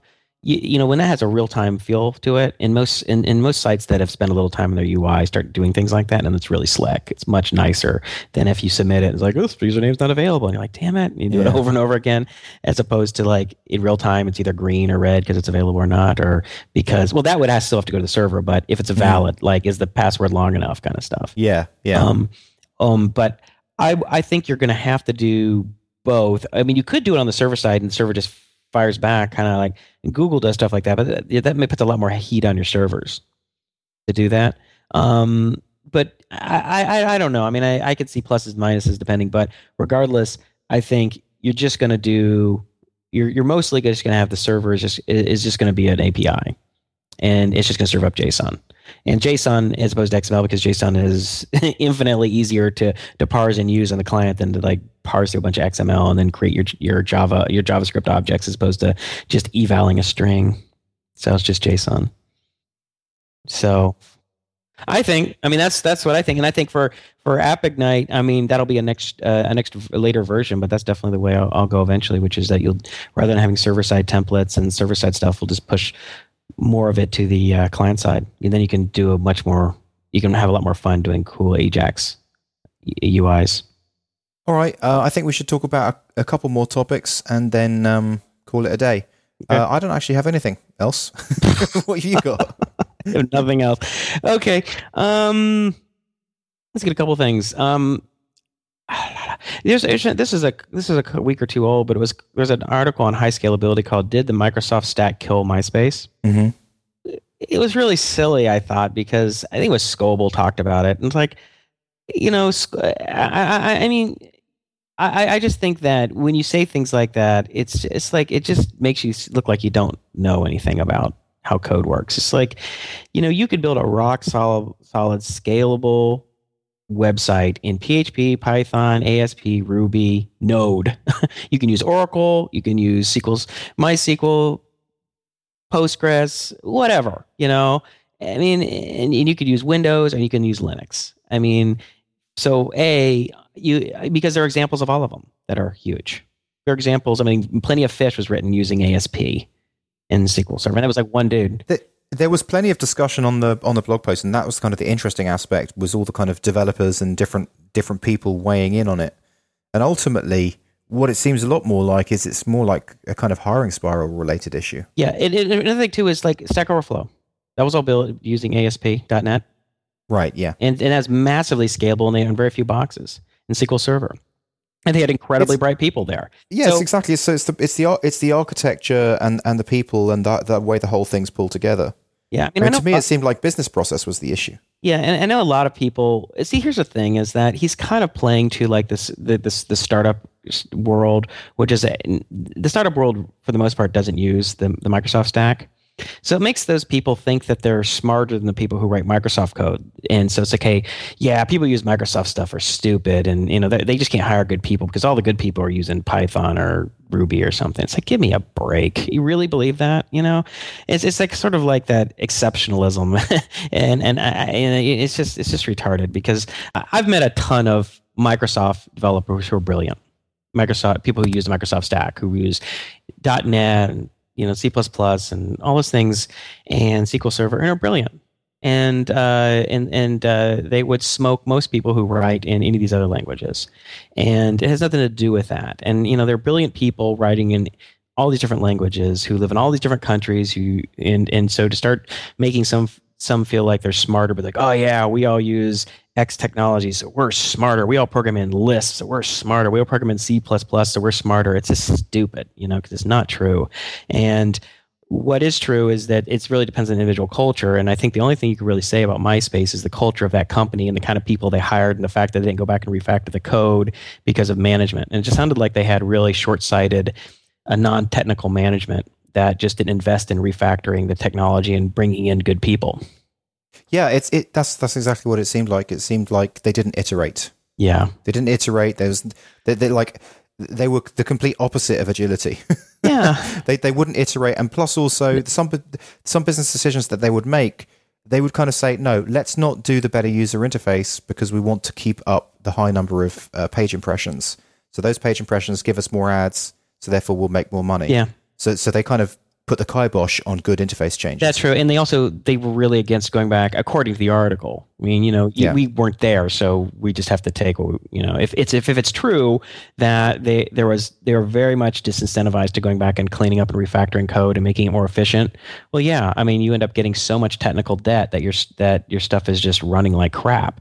And I don't care what language you'd write it in. I don't care if you're running on a Sun server with, in C, and if you're not refactoring that code after years and years, you're probably going to have a bunch of inefficient crap, And so I think that was probably the most problem. I think it had to do with the company specifically. Anyway, I just find those kind of articles really irritating. And there's another one, the guy, one of the, I think it was the CEO or something over at Expensify, is talking about why they don't hire .NET developers or something. Oh. And it was like, and again, it was just such an asinine thing to say. And of course, there's a bunch of pushback on it. And I'm like, and all these companies, they think all their developers are brilliant and everybody else is stupid.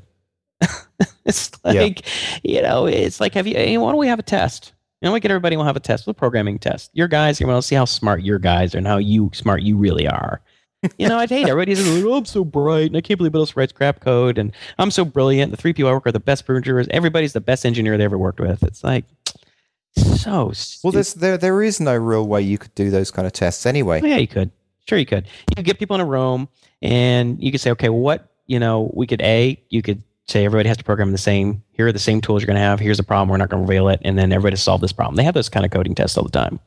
You could even say, okay, you will have the same problem. You're going to use Python and you're going to use Lisp and you're going to use C and you're going to use this and we'll see who does the best. And we're going to have, I think the only way you could have that test is if you created a new language for that one day, and everyone had to learn the language on the day and basically do the best they could. Well, no, that's talking about, you're talking about like sort of a raw programming skill with a new environment. But I mean, you could even say people who think that they're totally badass and they program in X technology. It's okay, use the technology you want, and we'll let you program against these other guys who are badass. I don't know. That's a bad test, because it may just happen that one guy has a library that does this thing that the test does, and he knows exactly where to find the library, and he can find that library in 10 minutes, and it's just, that's well, that's the whole point. I mean, it's like if you came up with some tests that weren't obvious solved problems, and maybe you had like 5 or 10 different programming challenges over 2 days. Let's say you had 10 different programming challenges over 2 days, right? And you had it in a closed environment, and there were unknown problems, and you had at least 10 to 20 representatives from each of the major programming platforms, and they all work individually, and then we'd see how. Okay, I mean, it would be a completely pointless test because everyone would pretty much come up the same. I mean, if they were all just as smart as each other. Well, no, you just take a random selection, so people signed up, I mean, that's what I'm saying, is that I'm saying it doesn't matter. That's why it's so stupid. That's why it's so irritating, these people who go write this stuff. And it's just insulting these other people, and I don't know. It's just a nightmare. It obviously gets your goat. Yeah, just retarded. I mean, it's like, and especially, people who write this stuff aren't the technical people. Robert Scoble is a technical cheerleader. He's not a developer. He's not a coder. So he just believes stuff that people tell him. He believes whatever is in the hype that he's reading about from other people. He's not actually building the stuff himself. Therefore, it doesn't matter what he thinks about this because he doesn't know what he's talking about. He just likes to use cool stuff. This is kind of dumb. Yeah, well, I mean, I've got that on my skills page. I mean, the first thing I open with, like one of the questions I often get asked as a consultant is, what languages do you work with? And for me, I'm like, well, that doesn't really matter because, who cares? It doesn't really matter what language you work with. You can get up to speed on a new language pretty quickly and just make it happen. Well, and it kind of depends. I mean, there's some languages that I wouldn't take and I wouldn't bill myself as a pro. Someone says, hey, we have a Lisp project. I'm like, I haven't done Lisp since college. So, I mean, and Lisp is so different than... Yeah, but at the end of the day, right, if someone said to you, look, here's $1,000, build me this thing, but by the end of the day in Lisp, you'd be like, okay, I can do that, If it came your way, you'd work out how to do it, and you would be able to do it. I think that's more relevant when you're hiring people and they're going to be there long term. So how long it takes them to get, whether they're up to speed day one or they're up to speed in 4 to 6 weeks, if they're going to be there 2 to 3 years, that first 4 to 6 weeks doesn't amount to much anyway, right? You know what the thing that really does slow you down? It's more like the environment. It's like the tools and the environment and the little kind of nuances of each environment and the way that you deploy that code, etc. All those things take time to learn. Well, I think even in that's true. And also it's the culture of the company and people getting the information you need and who you're supposed to work with. And you got to interface with this database, and we got to get you privileges on the server. And, we need to have some meetings to talk about this stuff. And this other guy's been working on this module. We need to have a meeting with him. I mean, that's what slows you down. Right? Yeah, it's true. It's true. You could sit. I remember just sitting at my desk waiting a day just to get access to something. Yeah, that happens. There's nothing else for me to do. Just sit there and surf. And you keep running, into those for the first. I mean, some companies are better at getting people to speed than others, but there's still, whether the get to know you period is 2 weeks or 6 weeks. There's still a period where you're not really running at full speed because you just don't have familiarity with the environment. You don't have some of the privileges. You don't have some of the libraries. You just don't have the knowledge of what people are doing and stuff at that yet. And so during that period, a lot of times you can start getting up to speed in the technology. So if it's some new language and like, hey, we're writing in, OCaml, and I've never used OCaml. It's okay. Well, read some books, go some tutorials, write some toy problems and stuff. And meanwhile, we'll get you access to the database, Right. Hey, someone posted something on StartupGuild and said, I'm a Perl coder. Yep, we still exist. Yeah. Perl. It's funny. Perl coders. I remember. When I was first starting out, like Perl really was the big thing. I mean, it was absolutely massive. Yeah. Yeah. Does people still use Perl these days? I think there's a lot of stuff that people use Perl for that's really good. I think. Is it like banking industry stuff now? No. I think it's any type of server side administrative stuff. I'm not server administration, but back end processes that have to be written. Like lots of kind of text parsing Yeah, stuff. all kind of utility program stuff. Okay, so we got this output from this database, and we got to go through and we got to run a bunch of stuff to pull out a bunch of data, and we have to do this other stuff back end, like jobs, like server-side jobs that are running. Like you might use Ruby or Python as your sort of web framework, but they're all kind of jobs that are run in the background, and you might very well write a lot of those in Perl, or rather, there might be libraries in Perl that you just use. And I'm not a Perl guy, so I don't know. I know. The one company I did work for at college that they did a lot of that. So, one thing another topic I wanted to bring up. So I had, when I was having lunch with Pat the other day, or yesterday, we were talking about, when you try and do a startup with a friend, okay, that there's, it's like, well, you can say, okay, let's both do this, but a lot of times one person has more ability to allocate time to it, or more interest. So you can both be excited about it, but what happens if you go hardcore and then they're like, oh, I work a little bit on the weekend, and then they might work on the next weekend, and then they're out of town for a week, and then they're kind of semi-involved. It's like, my advice to him is like that, you have to be very careful with that, because that can kill a startup. Nothing kills a startup more than you working on something, and then your co-founder is sort of not really making any progress. Right? I think the chances of a friend, just a friend, being the right person to start a found up, I mean, unless you were in college together and came through a CS degree, it's pretty unlikely. Well, what does that have to do with anything? From the gene pool of your friend group, right? The amount of ambition that you have, it's more likely that you're going to find someone who has the same level of hunger and ambition that you do. I don't know. Through a larger group. That's been my experience. Okay.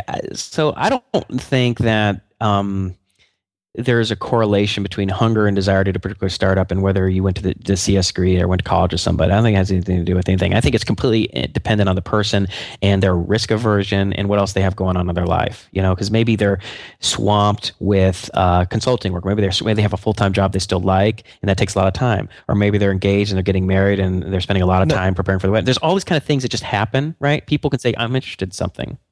But if you're at the CS degree stage, right, you're just forming out, and even the friends that you form, you pick them based on the kind of person you are, right? And you gravitate towards people who kind of think like you and act like you. Yeah. And so that's why it's more likely to happen. Yeah. You don't agree? No. Because I've went to school with a lot of people. I mean, I didn't get a CS degree, I had a math degree with a minor in computer science. That's the closest thing they had at University of Chicago. They didn't have, there's no engineering. So anyway, it's just, you have a few, so you might have some people that you hang out with from your CS world, but it's just like, it's not about them being smart. It's not about you guys seeing the world the same way. It's like, who wants to put time into something right now at this point in your life? This particular project, because it just is dependent. Like, they could be really smart and really good, but they just, at this point in their life, they just don't have the time that they thought or would like to have, or they don't have the motivation. There's just other things going on. And so the point, okay, go on, what were you saying?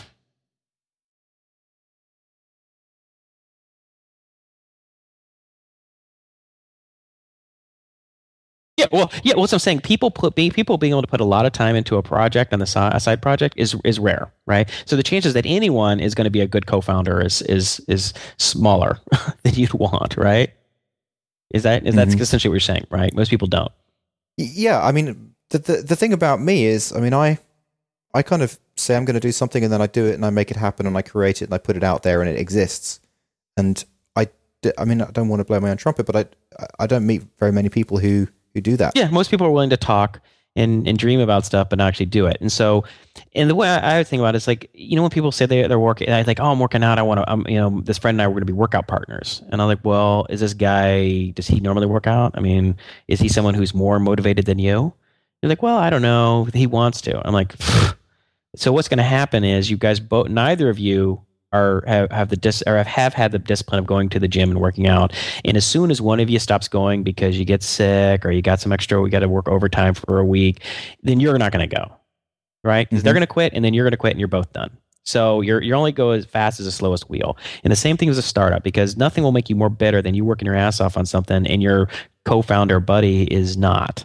Because then you're just going to stop, and that's a problem.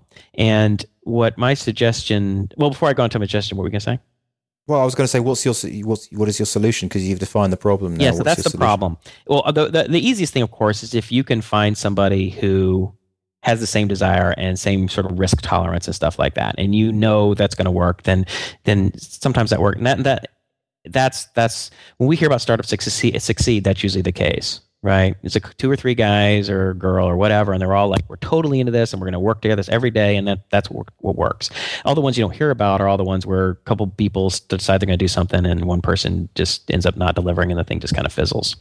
Well, now, what Guyon and I discussed was having a dynamic equity allocation, and I was explaining this to Pat, which he really liked, and I think is that we'll just each track our hours, and it doesn't have to be down to the hour, but just basically just a rough guesstimate that I work an hour, I get a quote $100, an imaginary $100 investment into this. You work an hour, you get an imaginary 100.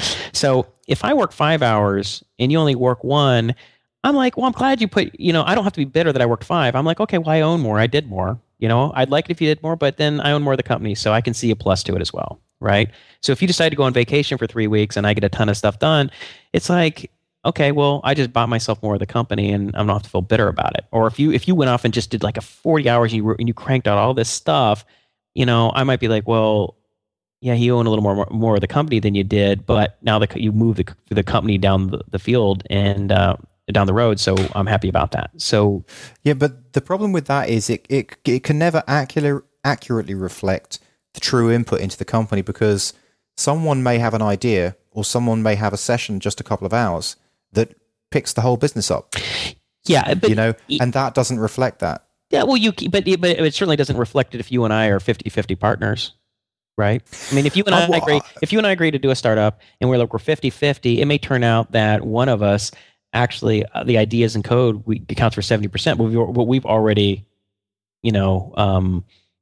agreed that we're 50-50, even though. So I had an idea that's somewhat similar to the way that you and Guyon are working, but it's a little bit more equitable. And it would be through using a piece of software or an Excel spreadsheet, and basically using the concept of footprint. So everything you guys do in terms of time and in terms of code and in terms of idea, every little task you work on, you say, right, how much footprint out of percentage, out of 0 to 100%, how much footprint did Jason have in that idea, and how much footprint did Guyon have in that idea? And that also includes rolling out the any product you do. So you kind of ignore the hours concept, but you just kind of retrospectively after it's done, you say, okay, what was Jason's footprint in that? And what's Guyon's footprint in that? Why? With that, that's gonna be an argument. So I'm sorry, if you and I argue, like, well, what was our footprint on the podcast, right? You could, at different times, depending on your mood and depending on how much you thought you did at a given point, it may vary completely. Well, it literally is 50-50 for the podcast. Yeah, but I'm just saying, you could clearly, our perspectives might be completely different, right? You might say, listen, Jason, I spent X hours doing, audio production, this and that. And I'd be like, well, I did what? And we could get an argument. And it's a problem. Like, well, you didn't do, Well, it's pretty hard to argue that when you break it down, because that's what I'm saying. So if you break it down to hours, I mean, you can literally split that up. You can say, okay, Jason spent this amount of hours, Guyon spent this amount of hours. So that's an actual number of footprint. Yeah. If you break it down to an idea, it's pretty easy to kind of split that up. Yeah, Jason thought of this. Okay, that Jason has 100% footprint in that idea. Yeah, that's just an idea. But what are ideas really worth in the big scheme of things?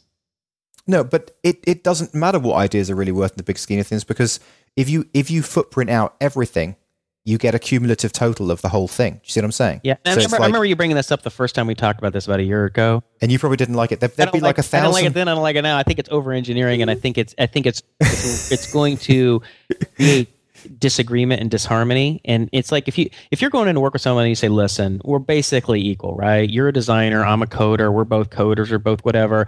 I'm going in because I think we're relatively equals. Right. Someday I'm going to have an off day or an off week. You're going to have an off day, an off week. Some days you're going to have, incredible inspiration and get a lot done. Sometimes I will. It'll all even out. But basically, you want to do is just track what's your overall investment in this thing. So I just don't want to get pissed off if there goes a 3-month period where I'm putting a ton of work in and you're not, and vice versa. I think if there was some way for you to account for all these little independent, like, what did you do, what did I do, it'd be great. But I just think in the end, it's going to cause disharmony and disagreement. I don't see why it would, because when you break down anything into a small enough chunk, it's pretty easy to agree on it. What's difficult to agree on is the overall thing. But when you're breaking it down to a small enough chunk, you can agree on it, and then it's through those agreements on the small scale level, on the micro level, that you then find out what the truth is about the macro level. Yeah, well, here's the thing: is I don't think people agree on small things either. Like you and I were talking about, we were arguing about that salting stuff. We're breaking it to a small thing, but we still disagreed. Now, maybe one. But that's complete. We were disagreeing on whether it worked or not. We weren't disagreeing on who put the effort in. Yeah, but what I'm saying is that it doesn't matter how something is small. If something's small or big, you still disagree on small things. Well, that's fine. So then any of those small things that you disagree on, you put them on another pile. And you just say, we'll take 50 and 50-50 of all the shit that we disagree on. Yeah, but the other thing is, too, is I think it ends up taking a lot of time, right? The only way people are going to do this, if it doesn't take much time, right? If the meta work of tracking who owns what doesn't take up a ton of time, if it takes up an inordinate amount of time, and it's also something you don't want to do because there's always a little bit of disagreement involved, which makes people uncomfortable, which makes people want to avoid it, which means it doesn't get done.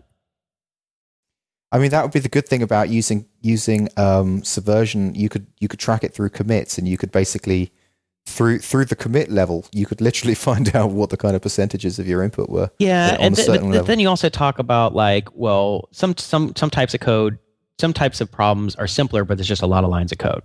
Right. Yeah. Some are really hard. And it's also can be like some people are just super committers. I'm committing constantly. Right. Like, you and I do that. Yeah. You and Guyon are like, hyper committers, right? You write a character and it's commit.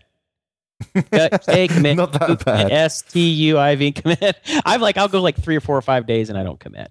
I'm like, I should commit some stuff. And so as Curtis was saying, have you committed that RT stuff? And it's been like a week and a half. I'm like, yeah, I'll commit it. Right. And it's just because it's just not how I work. I'm not how I used to working. So, and it's Joel Spolsky's talked a lot about that. It's like whenever you come up with these sort of metrics for developers to like say how many bugs did you have or how many lines of code or where that's, then it's all gameable and people start gaming it. And so therefore I think you want something that's relatively simple. And like for what Joel did for fog bugs or Fog Creek software, if I recall correctly, it was something along the lines of, depending on how many years of the company how long you've been with the company, you reach a certain seniority level, and that's how much you get paid. And I think that was the essence of it.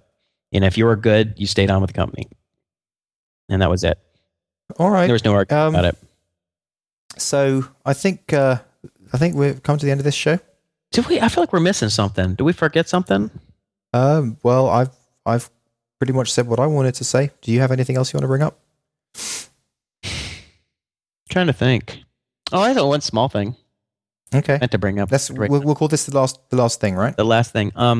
So I told you. You remember I told you I was experimenting with intrinsic and extrinsic motivation with. With Colby. Yeah. So for new listeners, Colby's my 6-year-old son, and one of the things they have to learn are these sight words, right? And it's like, how do you get them to memorize their sight words? Because sight words are words that are sort of not very phonetic, but are very frequent in the English language. So if you can memorize those things, memorize those words, it'll get you much further along in your reading, and you won't be stumbling over every 4th or 5th word.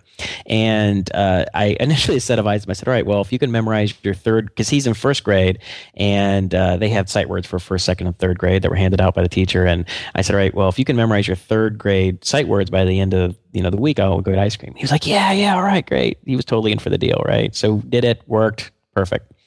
And I was like, I want to keep going here. Because we've been reading a book that's somewhat over his head. It's like for 8 to 12-year-olds. Mm-hmm.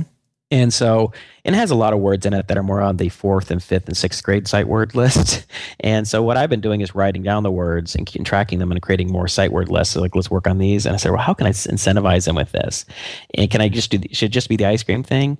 And I said, what I'm going to do is, I'm going to get him these cool Lego motors and remote control things. So you can build like these contraptions, like, you can build robots or cars, and you can attach these battery packs and these remote controls and these engines that can power these cars, because like servos and things. That's right. And so, because the reason they came to my attention is last week there was a science sort of expo at a local elementary school, and they had like JPL had some rocket guys there showing off rockets, and they had some biologists there with like big spiders and stuff. And one of them was this company called Playwell Technologies, and they teach like engineering and architectural principles through Lego building these really cool Lego contraptions.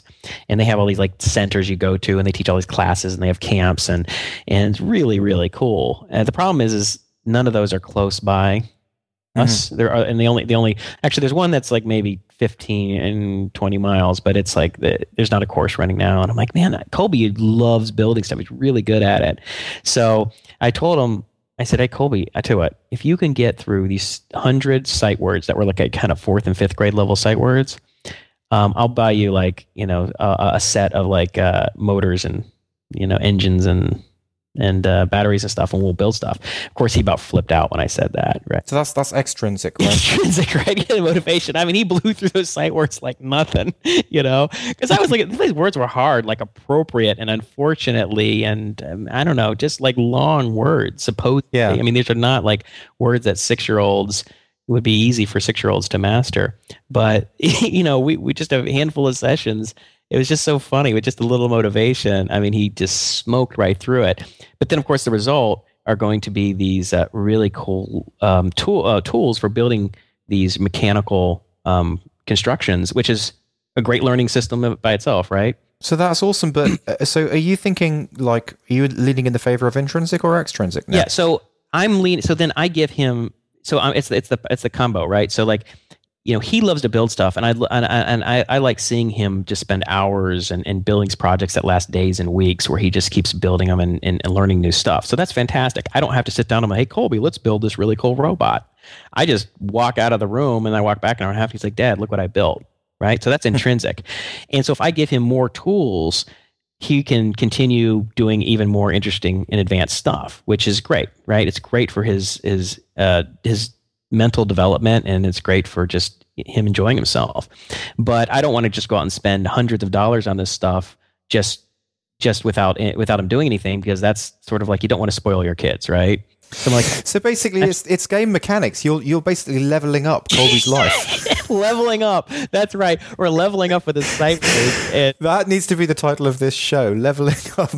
Leveling up my son's life. Yeah, so it worked out really well. So I ordered all this stuff, and ordered that, maybe $25 worth of stuff, but enough to get started with. And I said, all right, so I'm going to make up for every 100 words that you another 3 pages or 100 words of sight words that you master, we'll order another couple components. So he'll like, oh, you want another couple motors so you can have like a more advanced robot, or a remote control. So it's like so it uses infrared to control the robot, and each one of these like $8, but it's like, it's not that expensive, but it allows me to kind of push him through the sight words, which isn't that painful anyway. But it's something, if without a motivation, he kind of dreads. I'm like, hey, Colby.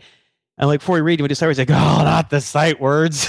Yeah, no, that's great. I think that's a great strategy. That's fun. So I'll keep you updated on what he ends up building, because this week is spring break, so we'll end up for him. So we'll end up building some stuff. So hopefully build something cool. So all right, well, I guess that's it, huh? We're out of here. Yeah, it's been a good show. I think we've covered a lot of different topics. We had some good arguments. We haven't argued like that in a while. Yeah, we're definitely going to keep those in. All right, that's a wrap. We're out.